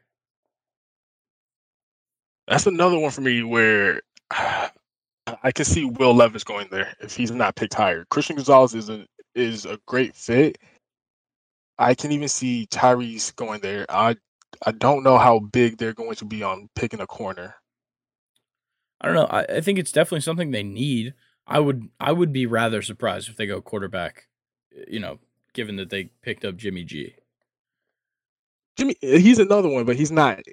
I don't think they picked him up. I don't think they believe. It's wild to say, but I don't think that's the belief they have in him is going to carry them. Yeah, I definitely could see it, but I feel like it'd be early for them to take a QB, considering they, spent a decent amount of money on him in free agency. That's a fair, yeah. But Christian Gonzalez, he's an all world talent at corner. He had an amazing career at Oregon. I think he's versatile. He has a comp to me for a rookie comp of the corner at in Seattle. God, why I'm blanking on a lot of names. Richard Sherman? Woolen, no Woolen. Oh, The Tariq rookie, Woolen. yeah. Okay. So I think he'll have that same type of fit for the Raiders. Gotcha. Yeah, I like that. So for me, number 8, I had Tyree Wilson of Texas Tech falling to us at 8. I would love it. I love the line help. Get that D line, get some more pressure on the quarterbacks, get some more tackles for loss. He was great at Texas Tech. I mean, I can't disagree with that pick. Yeah, and with David Onyemata and Calais Campbell already in the middle, I guess Grady Jarrett kind of switches between the edge and the inside, but Yeah, um, adding a defensive end like Tyree Wilson with the build he has and the potential that's there, I think it could only help such a struggling pass rush. I agree. That's it's in a great. He has a great physique. He has a great techniques. His hands. When you watch his game, you see he has great hands. The power he kind of creates from his hips. That's exactly what we needed for defense in the Falcons. All right. Number 9, the Chicago Bears. I've got them taking Paris Johnson here out of Ohio State. That's interesting. That's very interesting because I see them reaching for Jackson Smith because they need more Really? receiver help because they need the line help to keep him from scrambling, but I just see them getting more receiver threats. I think that if they're going to go with a wide receiver, Jackson Smith and Jigba would be the option. I'm just not super sold on them going wide receiver, especially with, it appears they've committed to Justin Fields. Taking an offensive lineman here just kind of further shows that like they want to help him out. It's true. It's true they need O line and they want him, but I don't see Fields. His weapons is his legs, and having another receiver to be an outlet to him, so he doesn't have to necessarily scramble for his 60 yards, 70 yards. I feel like it's a priority. He Paris Johnson had some issues at Ohio State with being kind of a kind of frenetic at times. Like he kind of stoic and not move enough and kind of pick up. And the way Field scrambles, I think that can be a detriment to his game. Okay. Yeah, I think you make a great point there. So this is one of the only trade that I proposed for the mock draft. I had the Panthers trading up to 10 with the Eagles to take Zay Flowers out of Boston College. I don't. It fits. Patriots need help. They need to give Mac Jones all the help he can possibly get. I think it's a fit. I don't see him being the highest wideout they take, though. I don't know. I think that they're just like, I think that they're very bought in on Zay Flowers from what I've been hearing. I've been seeing him graded as the top wide receiver in this class. Obviously, I've seen, plenty of different wide receivers here graded number one, but I think the Patriots are very bought in on Zay Flowers. The rumor was that they paid his agent so that he'd play in like a particular postseason game, like all sorts of stuff kind of pointing towards the Patriots wanting him. And with the Titans and Texans picking ahead of him and the Packers, really, all three teams that could go wide receiver here, it'd be very hard to get, or it's hard to, gamble on the fact that you could get your guy after there's three teams right ahead of you that could take a wide receiver. Is do you see that as their need, though? Do you see that as the Patriots' biggest need? I think so. And yes, they did pick up Juju, but I feel like they still need more help in the receiving corps, especially, I've seen people saying that they're going to take Bijan Robinson. I think it's a little too early. I think we saw great things out of Ramondre Stevenson last year that would tell me that he should be their number one running back. So I don't see them going running back. Yeah, they could go for defensive help, but I really like their defense right now. And I just think that wide receiver makes the most sense in my mind. I see where you're coming from. I see a lot of their need for tackle also. So that's just where my concern is coming from. Yeah, I definitely understand that. But let's go to number 11. I've got the Titans taking Jackson Smith-Njigba. He's an amazing talent. I mean, it's Ohio State. He has speed. He has a lot. His route tree is great. He can catch a lot of great midfields. His ability to kind of get the separation is there. So it's a need, and I agree. All right. Number 12, I have the Texans taking Quentin Johnston out of TCU just for some wide receiver help to help fill that hole of Brandon Cooks leaving. I think that's a stretch for the talent he displays. I don't know if he is able to, if that position is the accurate one for him. I think that would be a stretch for them to make that. Yeah, I think kind of in my mind, I've certainly value him over, considering that Zay Flowers and Jackson Smith-Njigba would be off the board, in this mock draft. I see Quentin Johnston as the next guy. I think he's got a little bit of a better skill set than Jordan Addison. And considering, in this mock draft, I have them taking CJ Stroud, having a deep threat wide receiver like Quentin Johnston would work very well for them. It's interesting because I have Addison going higher, personally having going higher than Quentin Johnston, just because of his straight line speed. That separation that they would need is, especially if you are going to if you get a quarterback in the beginning, to get another weapon that you can just kind of lob it up to, and you have that certainty that he'll go down there and catch it. That's kind of my thought process for that. Yeah, I think they can't really go wrong with either of the two. I think Quentin Johnston's physical attributes definitely put him over Jordan Addison in my mind because, yeah, speed is fantastic. It can be huge at times, but it's not really the end-all, be-all for all wide receivers. And, depending on their quarterback situation next year, we don't really know if a deep threat wide receiver is really going to work out well. He's a deep threat, but he's also like very kind of like zippy. Where that speed, I know he has a smaller frame, and his like he has one of the most complete route trees that I've seen. So it's not even like if you need him to run a post route and he has that separation. I think he just has kind of more weapons and abilities in his tree and his speed that gives me the little edge over Quinn. Okay. Well, let's move on. Number 13. This was originally where the Jets were going to pick. Now it's the Packers. I didn't want to switch up who they'd take just so that Mike didn't have to completely change his his note taking. But here I have the Packers taking Nolan Smith out of Georgia. I personally disagree.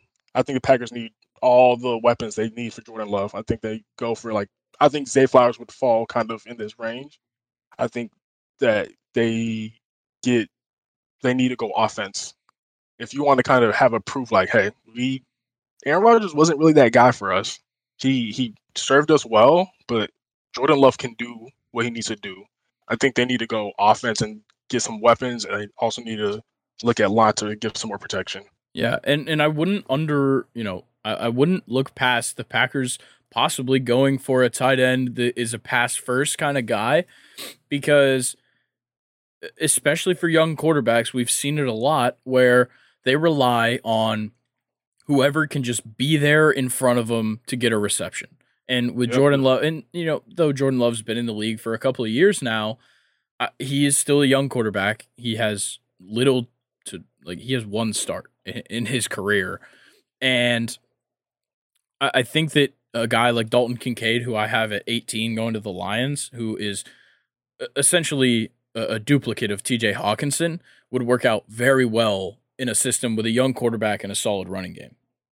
You're absolutely right. I know a lot of quarterbacks and young quarterbacks love their tight ends. They're kind of the sure hands.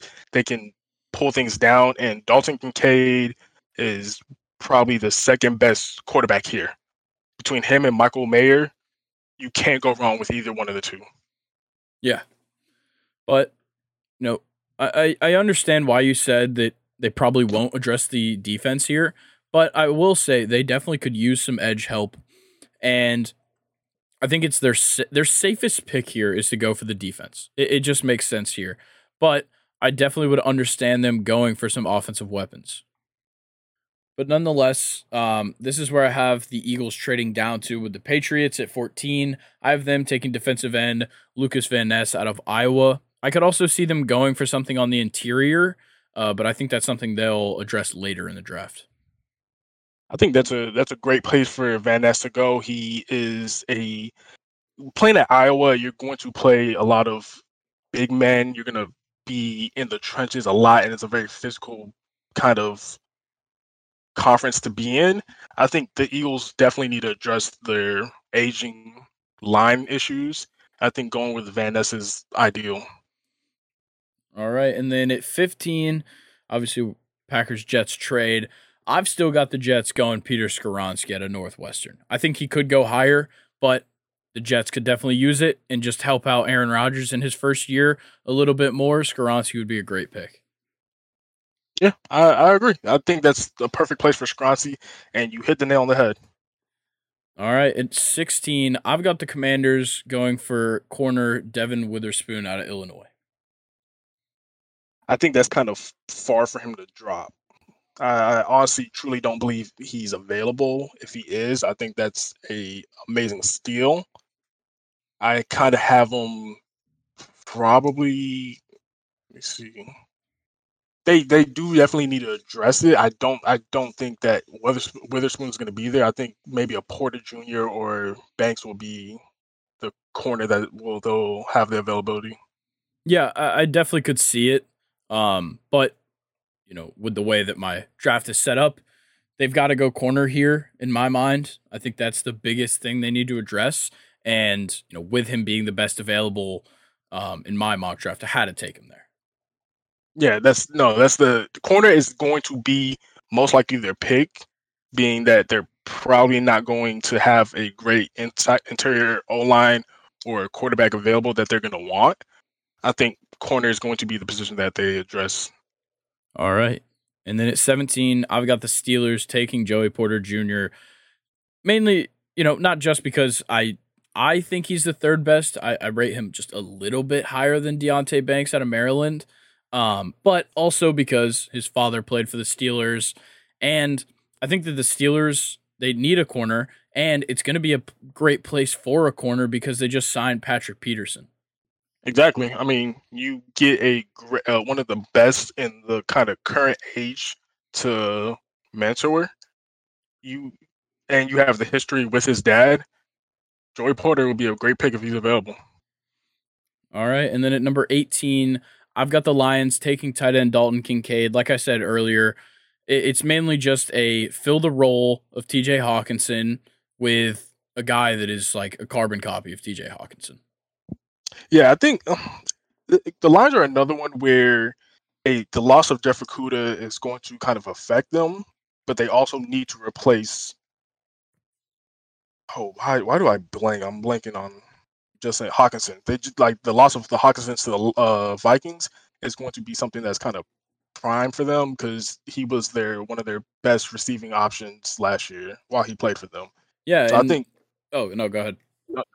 I think going for a tight end like Kincaid or Mayers, whichever one is available, even if they wanted to reach, and this will be a hell of a reach to go for Darnell Washington. I mean, that's where they need to address. That's the kind of the route they need to go. Yeah, I think the main thing that put Kincaid here for me is that he is probably the best, like, passing game first tight end. And that's exactly what TJ Hawkinson was for them, and that's why he was so successful there, was that, with the quarterbacks that he had, with Stafford, with Goff, it just worked out very well for him. And I think that a tight end like Dalton Kincaid, and with, the wide receiver issues that the Lions are going to run into, with two of them being suspended, they just had to cut one of them. They need reliable pass catchers because you can't throw to Amon-Ra St. Brown every single time. As much as I would love for them to do it, because I'm hopefully going to get him in fantasy again next year, I will say you can't throw it to him every single time. And I think that having a reliable pass catcher like Dalton Kincaid would certainly serve them well. No, that's absolutely true. I would right now. I'm not believing how much I'm agreeing with you, but that's correct. I mean, at Utah, he was one of their premier receivers. So he has sure hands. You're not going to get a lot of blocking from him, and that's not what they asked him to do at Utah. But for what they need, he will be a nice replacement for. Again, forgot Hawkinson. All right, number 19, Tampa Bay Buccaneers. I have them going for Brian Branch out of Alabama. I could see them going for Bijan Robinson because they definitely need the running back help. But I think that the defense is so much more important for a team that is clearly in a rebuilding phase. Because if you're going to have Baker Mayfield as your quarterback next year, you better hope you got a good defense because I got a feeling they'll be on the field quite a bit. And picking up a guy like Brian Branch, who I think is easily the best safety in this class. It's not a very strong safety class year. Brian Branch would be the one to go with. So my thing with Brian Branch is his size. Real quick, I need to take my Auburn cap off because I feel a type of way about Alabama. But the thing about Brian Branch is he's kind of undersized, and even at Alabama, he played a lot closer to the line. I see if they do get him, he's playing kind of a nickel. Like he goes into a corner, like DB position, and he plays some nickel. He's great. He's probably one of the best tackling DBs in this draft. So that's what Tampa Bay needs. They need great defensive players because, like you said, Baker Mayfield is going to have turnovers. He is not going to get you the touchdowns and get you off the field as you like. Yeah, and I think that the biggest thing for me here is that he, like you said, he can either play nickel or he's going to be playing free safety. And, the fact that, when I was looking at it, the comparison is Minkah Fitzpatrick, like it just lines up so well for Brian Branch to be successful in the league. And I think that playing on a defense with guys like Jamel Dean, who had a fantastic year last year, and Levante David, Devin White, like having guys like that on a defense to just learn from. Guys like Levante David is a seasoned veteran in this league and a guy that, even though he's a linebacker, anybody could learn from him and his experiences in the game. So having a pretty strong veteran portion of that defense mixed with the youth, I think they could definitely have a great defense next year if they go with Brian Branch. I agree. He's a great defensive player. I think he fills a role that Tampa Bay so desperately will need, and he has a lot of mentors. That's my big thing for a lot of these rookies, and something I like to harp on is that a lot of these players are going to need mentors, not just from a kind of football aspect, but from a personal aspect. And Tampa Bay has a lot of vets, and they have a lot of talented players that is going to kind of help this guy grow. All right, number 20, the Seahawks. I've got them taking Myles Murphy out of Clemson, primarily because of my thought that they take Anthony Richardson at 5. Otherwise, I think they'd address the line much earlier. But with how I have it set, I think Myles Murphy is kind of their best pick here. I'm kind of surprised to see Myles Murphy dropped. I know earlier in the kind of pre-draft, off-season, the early off-season, he was a lot higher. He's a talented guy. He played in Clemson, and he was one of the better D linemen that I saw. So if that, it's a steal for them. If that's the position they're going to address, I think that's a steal.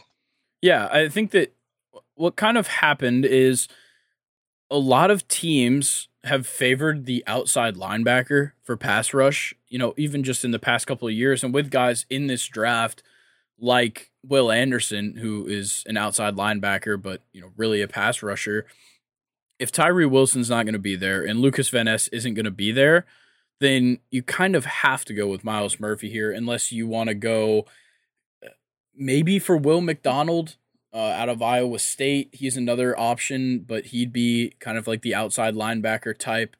They have a lot of options here to address the defensive line in different ways. I just think that, Myles Murphy, a guy that very highly touted, for them to be able to get him at 20, I feel like it'd be hard to pass up.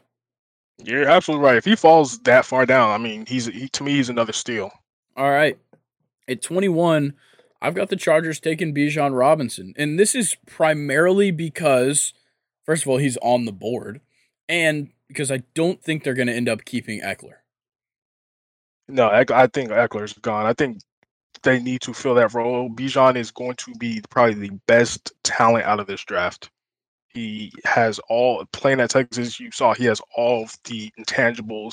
He has that elusiveness that you would love, and he's a running back.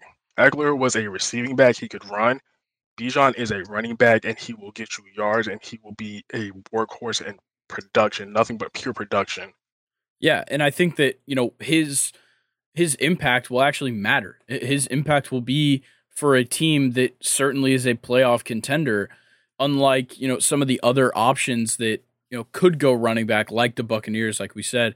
Like, if he's on the Buccaneers, he's going to put up crazy numbers. Maybe he gets himself an Offensive Rookie of the Year, but maybe they come in last in the NFC or in the NFC South. So I think that the fact that his yards are actually going to matter with the Chargers, I think that that's a big part of, what his impact could be for that offense. I agree. I also think that it's possible that the Chargers go and pick up, if he's available, Addison or a wideout at this position too, depending on where internally they are with. Why? Golly, blanking again with Keenan Allen. No, the running back. Oh, with Eckler. Austin Eckler. Golly, where they're at with Austin Eckler, because maybe internally they're fine. 1 more year, 2 more year. They go pick up a wideout to give some relief to Keenan Allen, because he just spent a season playing maybe 4 or 5 games max. Yeah, the wide receiver spot has been interesting with the Chargers because, like, when you look at it on paper, they've got Keenan Allen, they've got Mike Williams, Joshua Palmer did a great job filling in for those two last year. They have talent there, but Keenan Allen's getting up there in age. Mike Williams is starting to get there as well, and the injuries for both of them and the inconsistencies of both of them kind of forced Eckler to be the primary receiver there. So if they don't have Eckler, how good is that receiving game going to be? So yeah, I definitely could see them going for a wide receiver here. That would definitely be another option. I think they have options right now at 21. I think that Robinson is a great pick, but they need. I think they'll kind of weigh some other options too. Yeah. All right. Number 22, the Baltimore Ravens. I've got them taking Deontay Banks out of Maryland. Getting some corner help. I think they're another team that wide receiver. Yeah. If they want to keep Lamar happy with what they've given him in the past, any of the available wide receivers will kind of supersede their defense. Especially getting Roquan and paying him so much money.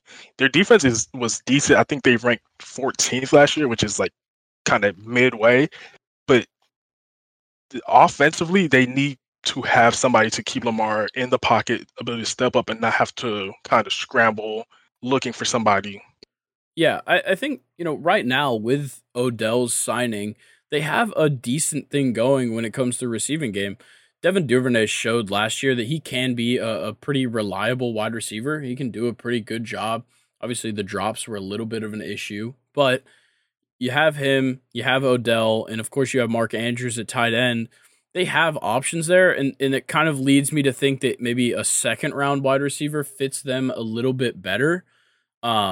Whereas, in this first round where, there is the opportunity for Jordan Addison to go higher than 22, there's a chance that kind of all of the wide receivers that I have in this first round that, are the guys that I really think have first round grades are off the board. And at that point, is it worth taking like a Jalen Hyatt at 22? I just don't think it could go that way. That's definitely a fair point to make, depending on how the kind of. I think that's the tough thing with doing with like these pre-drafts is that none of us know. None of us know exactly how it's going to go. So, given with how your draft is going, I agree that for them to get some type of defensive help would be the best option, depending on who's left. Yeah.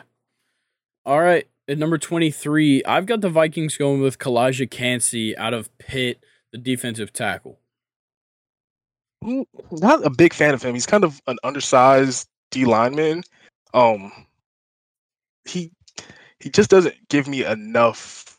Like his undersized frame, he's going to get eaten a lot at the NFL level. He doesn't have like an anchor. He doesn't have like a big like he can't set himself.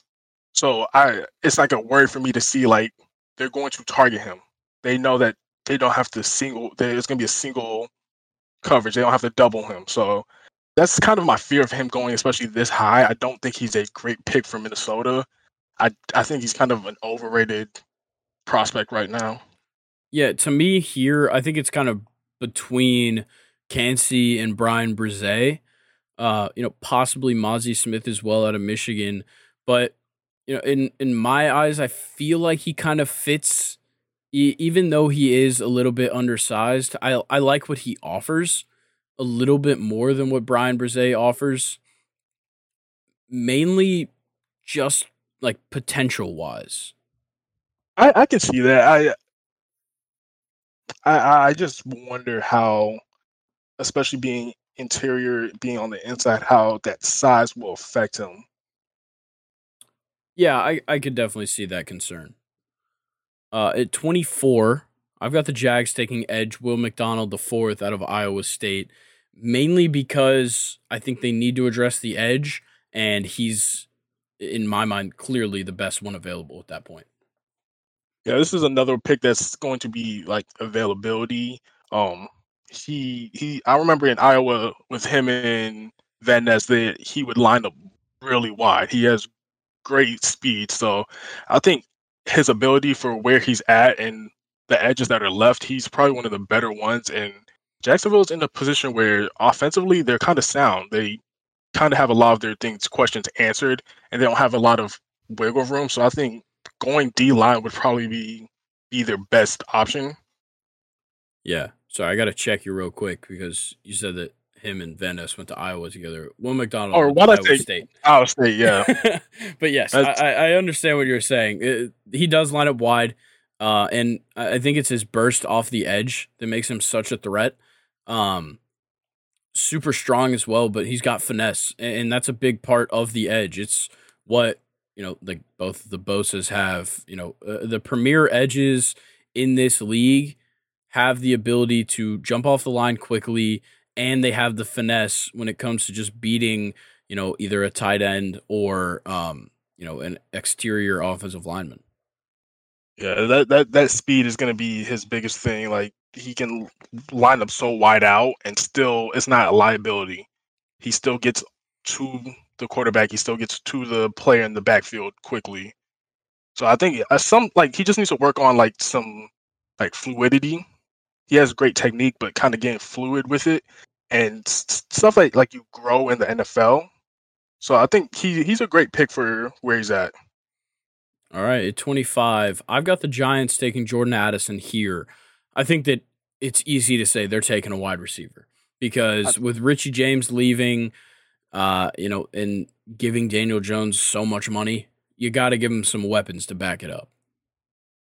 I can see that. I can see them. They no matter what anybody says, they need wide receiver help. They also need interior line help to give Saquon some kind of better running lanes because that was even last year a big problem. Wide receiver and interior line are their two biggest needs, and Addison, if available, he's a stud. Yeah, I think there's also a chance maybe they go for Osiris Torrance out of Florida to address the interior offensive line. But in my eyes, wide receiver is what they got to do. Yeah, it's depending. Since even in free agency, there's not many names that you would want to go grab. If he's available, he's a definitely go get. All right, at 26, I've got the Cowboys taking Brian Brzee.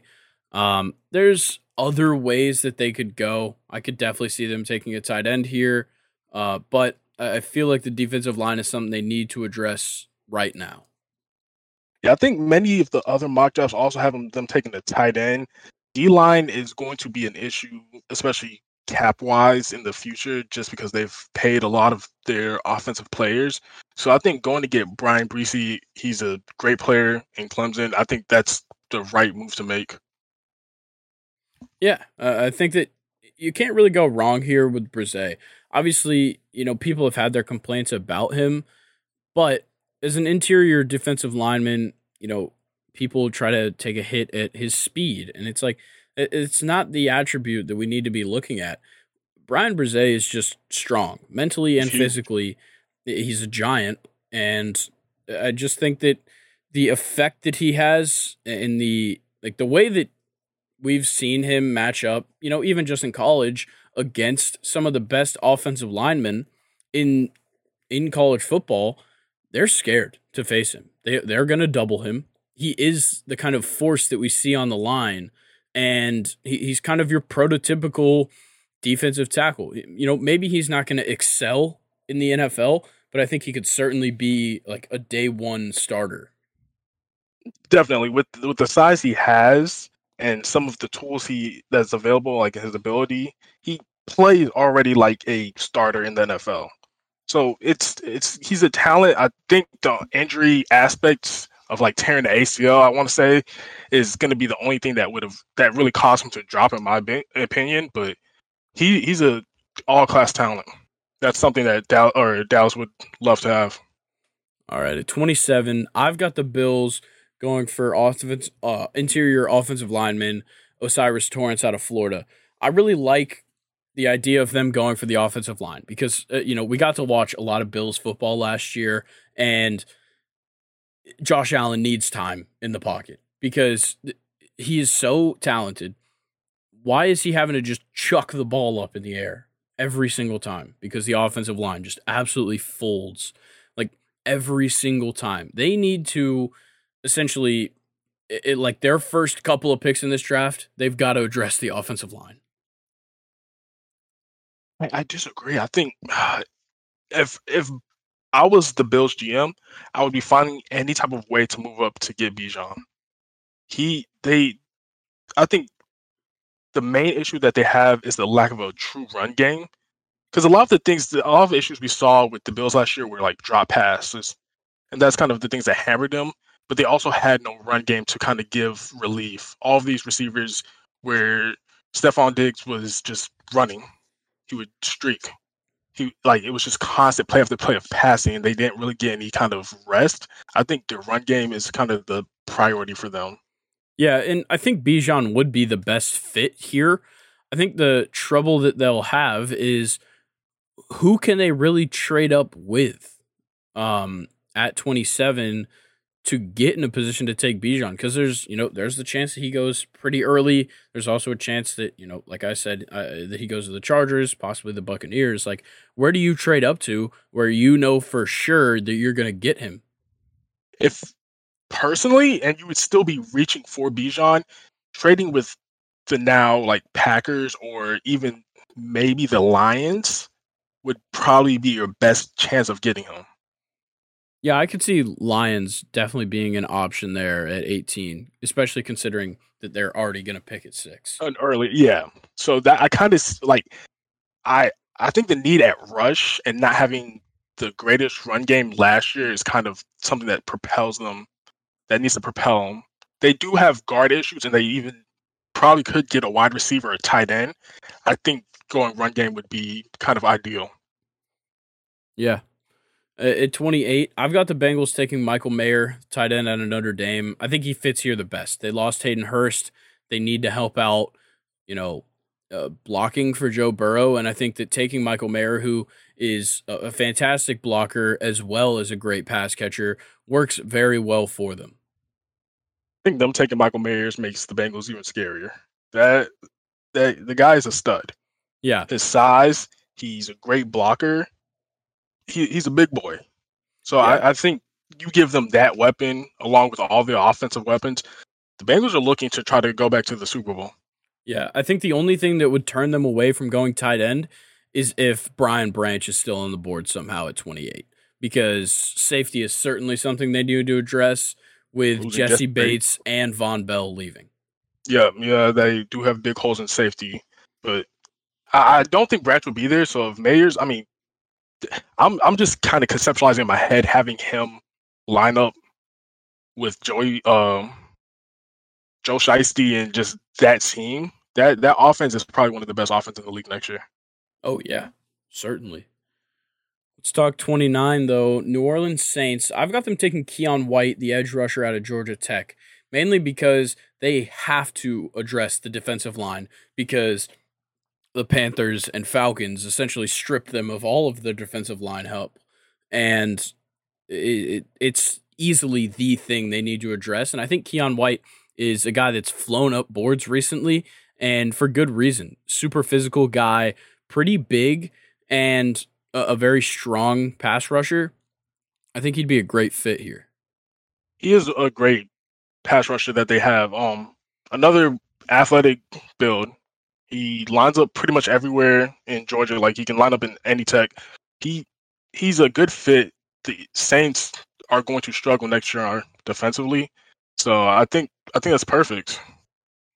All right, and then at number 30, I've got the Eagles taking defensive tackle Mozzie Smith out of Michigan. I think this is kind of just like we need to fill the hole of Javon Hargrave. And even if Mozzie Smith isn't going to start day one, which I probably don't think he will because you'll still have like Jordan Davis to put into that role at least day one. So I like the idea of taking defensive tackle because they do need to address the defensive line. We talked about it earlier when we were talking about their pick, taking Lucas Van Ness. If they can just load up this defensive line with even more young talent, then it's going to work out so well as guys like Josh Sweat kind of transition out of this team. No, I agree. That D-line is going to be another big thing that they need to look for. I disagree with it being Mozzie. I think Benson would probably be the better pick just because he has better technique on the inside, and he's his size wise, he's just a little bit bigger or wider. I think that would be the more accurate kind of pick for them. All right. Yeah, I like that. And then for the final pick in the first round, I've got the Chiefs taking kind of dual threat defensive tackle or edge rusher Adetomiwa Adebawore out of Northwestern. He's just one of my favorite guys, and I really want him to go in the first round. But at the same time, I think the Chiefs have the liberty of having an absolutely fucking stacked roster, and they can just kind of pick whoever they want. And I think this guy is a fantastic option because you've already got Chris Jones, George Karlaftis on that defensive line. So adding a guy with versatility where he can just kind of do whatever he needs to works very well. And I love kind of the speed power combination for a double Warre. I want to give you credit because that was excellent pronunciation. So my hat's off. But you're right. The team is so loaded that anything that they get is just another benefit. I kind of see them leaning to getting a tackle to give some more help for Patty Mahomes, but Ad, Adebore, Nope. It's Adebore. okay. Oh, the last name is Adebawore. I think he's an excellent fit. I think he has a possibility of going a little bit higher, but I think they kind of try to get some more offensive protection, going for like a Jones, DeJuan Jones from Ohio State too. Yeah, I definitely wouldn't. I wouldn't put it past them to go for offensive line either. Yeah, I think getting as much help, even and they also lost. He went to the Patriots. Juju. They lost Juju, so also I mean they might reach for a later second round wide receiver in the first. Yeah, we definitely could see that happen. I don't know. I still think they're kind of in the running for DeAndre Hopkins, even though people have talked about kind of the money being the problem there. I still think he's an option. Yeah, I think money's going to be a bigger problem than a lot of people want to admit. Like you're going to have to pay that man. Yes, that and is trying to get it to line up. That's the unfortunate part of picking him up. So yeah, I mean, I surprisingly agree with a lot of this draft, this mock draft. I think it's a really good and complete draft. I'm glad. Thank you, Mike. I'm kind of disappointed. I want to kind of yell and scream at you. Yeah, I feel like I didn't go too crazy with a lot of my picks. You did it. It's a really good draft. I kind of got into some of your mind when you were explaining it. I think that a lot of them are kind of perfect fits. I think a lot of these GMs need to call you up. Gladly. Get me on the phone. Terry Fontenot. I'm like an hour away from the stadium. Hit me up. I'm glad to help. But I'd like to. What's my letter grade? We'll go like A plus all the way down to F minus. If I take out all of the trade aspects, some of your trades and kind of where they at, I think it was a solid B plus. Okay, I'll take that. First ever mock draft I've ever done. So I like it. I think you did gladly. a great job. I can't wait to hear you and Luke talk about both y'all drafts on Thursday. I think that's going to be fantastic. Yeah, and hopefully you can join us later in the draft on Thursday. Yeah, I'll be ready to collect my money. Yeah, we'll see. AR-15. We'll see. But let's get into Stake Your Claim, and then we'll get out of here. Mike, I want to give you the honors. It's your first time on. I want to hear what you got. All right. So I just said his name, but Anthony Richardson, he will be the best quarterback in this class. You can chalk it up. You can write it down. He is going to surpass Bryce Young, CJ Stroud, Will Anderson, Stetson Bennett. He is going to be the best quarterback that comes from this draft. I fucking love that pick. I want y'all to write it down. He's going to be a legend. He's going to be great. And for an Auburn fan and a Florida State fan to be agreeing that a Florida quarterback is going to be fantastic means that he's definitely doing something different. I love Anthony Richardson. Yes, sir. He has talent. He has size. He's going to have to put in a crap ton of work to get to where I think he can be, but I think he has that ability. I love it. All right, so my take is a little bit more like overall. of this draft class.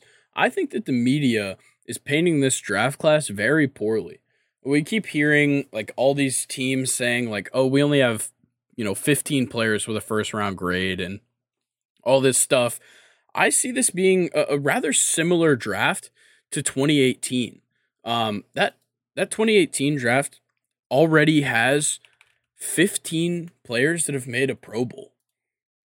And I feel like we really underrated it because like the top QBs weren't what we expected. Because in that 2018 draft, we had Baker Mayfield, Sam Darnold, Josh Rosen, and then obviously Josh Allen, who is more than we ever thought he'd be. But with those three quarterbacks kind of busting, outside of them, just in the top 10, all but Mike McGlinchey, who just got a bag from the Broncos and is one of the best offensive tackles. The rest of the players that got drafted in the top 10 are already have been Pro Bowlers. Saquon, Denzel Ward, Bradley Chubb, Quentin Nelson, Josh Allen, Roquan Smith. And then right outside of the top 10, 11, 12, and 13 with Minkah Fitzpatrick, Vita Vea, and Daron Payne. They have all been Pro Bowlers. 16 through 20, Tremaine Edmonds, Derwin James, Jair Alexander, Leighton Vander Esch, Frank Ragnow. They've all been Pro Bowlers. Like, and Lamar Jackson. No, keep going. You got DJ Moore. Well, yeah, DJ Moore was in this draft. Calvin Ridley. Like, Hayden Hurst was in this draft. He's a very good Was it Chubb in this draft too? Yeah, he went in the second round. Sony Michel went in the first round, who he hasn't really been what we thought he was, but had a couple of good years. Lamar Jackson was the 32nd pick in this draft. That's crazy. Nick Chubb, Shaq Leonard, Ronald Jones II, Cortland Sutton, Mike Gesicki. Like, so many good players. And that's into the second round. Shit, there's like Pro Bowlers. Josh Sweat went in the fourth round of this draft. And you're freaking a super big name. I know he went in the third round. Fred Warner. I mean, one of the best middle linebackers. This is like you're hitting it on the head. This is one of the deepest drafts when you go back and look at it. Like the talent, top to bottom, is everywhere. And might I add, Foyesade Oluokun, I believe, was in this draft out of Yale, and I'm pretty sure he went in like the 6th or 7th round. Yeah, 6th round, 200th overall pick to the Falcons. Yep. 2-time in a row tackle leader in the NFL, and Foyesade Oluokun was in this draft. Like, so many great players in this draft, and I see a lot of parallels to how people kind of wrote off this draft and how they're writing off the 2023 draft class. No, you're absolutely right, because when you kind of get through the weeds and look deeper into this draft class, there is a lot of diamonds. There's a lot of people who are going to make big names and big splashes, even if they go later in day 2, day 3, even undrafted. There's a couple guys I think that are going to go undrafted. This draft class is impressive. Yeah, and it's undoubtedly. He's also from SMU Rice. He's going to be a great wide receiver. Yeah, and he has of the undrafted guys from 2018, Philip Lindsay, a Pro Bowler, Kyle Allen, who had had that good season in Carolina, J.C. Jackson, one of the best corners in the league, J.T. Gray, who was a Pro Bowler at safety, like just ridiculously deep draft class, and I love the prospects that I've seen in 2023. Yeah, it's. I think there's a lot of parallels, like you said, and similarities, and I think that you're absolutely right. This draft class is going to have a lot of that feel. I think they are underrating it because of those big names that are in like the top 5, and the needs of a lot of teams for quarterback. It feels like it's been a while since a lot of teams needed quarterback, so it's kind of like a mad rush for one. But once you kind of everything settles down, and after the draft and a year or two goes by, we're going to see how deep and a lot of kind of reaches and a lot of teams missing out on great talent. Well, Mike, you got anything else for the people? No, I just want to say I really appreciate it. It's an honor to be on a future podcast that's going to be amazing. I already know there's big things. I want to give a shout out to you, Brock, Luke. Y'all are doing great things. So y'all got to keep it up because this thing's going places. All right, man. I appreciate it. Mike, thank you for filling in. Hopefully we'll see you on Thursday for the draft night special. Make sure you guys check that out. It's going to come out Friday morning. It's going to be our full live reaction to the draft. We're going to be talking all sorts of stuff. We got a special guest coming on that I'm not going to announce until the day of it. But give you a little hint. He's got a little bit of college football experience. But I'll leave you with that. Mike, once again, thank you for coming on. I appreciate it. It's going to be great. We will see you guys on Friday. Peace. Have a great one.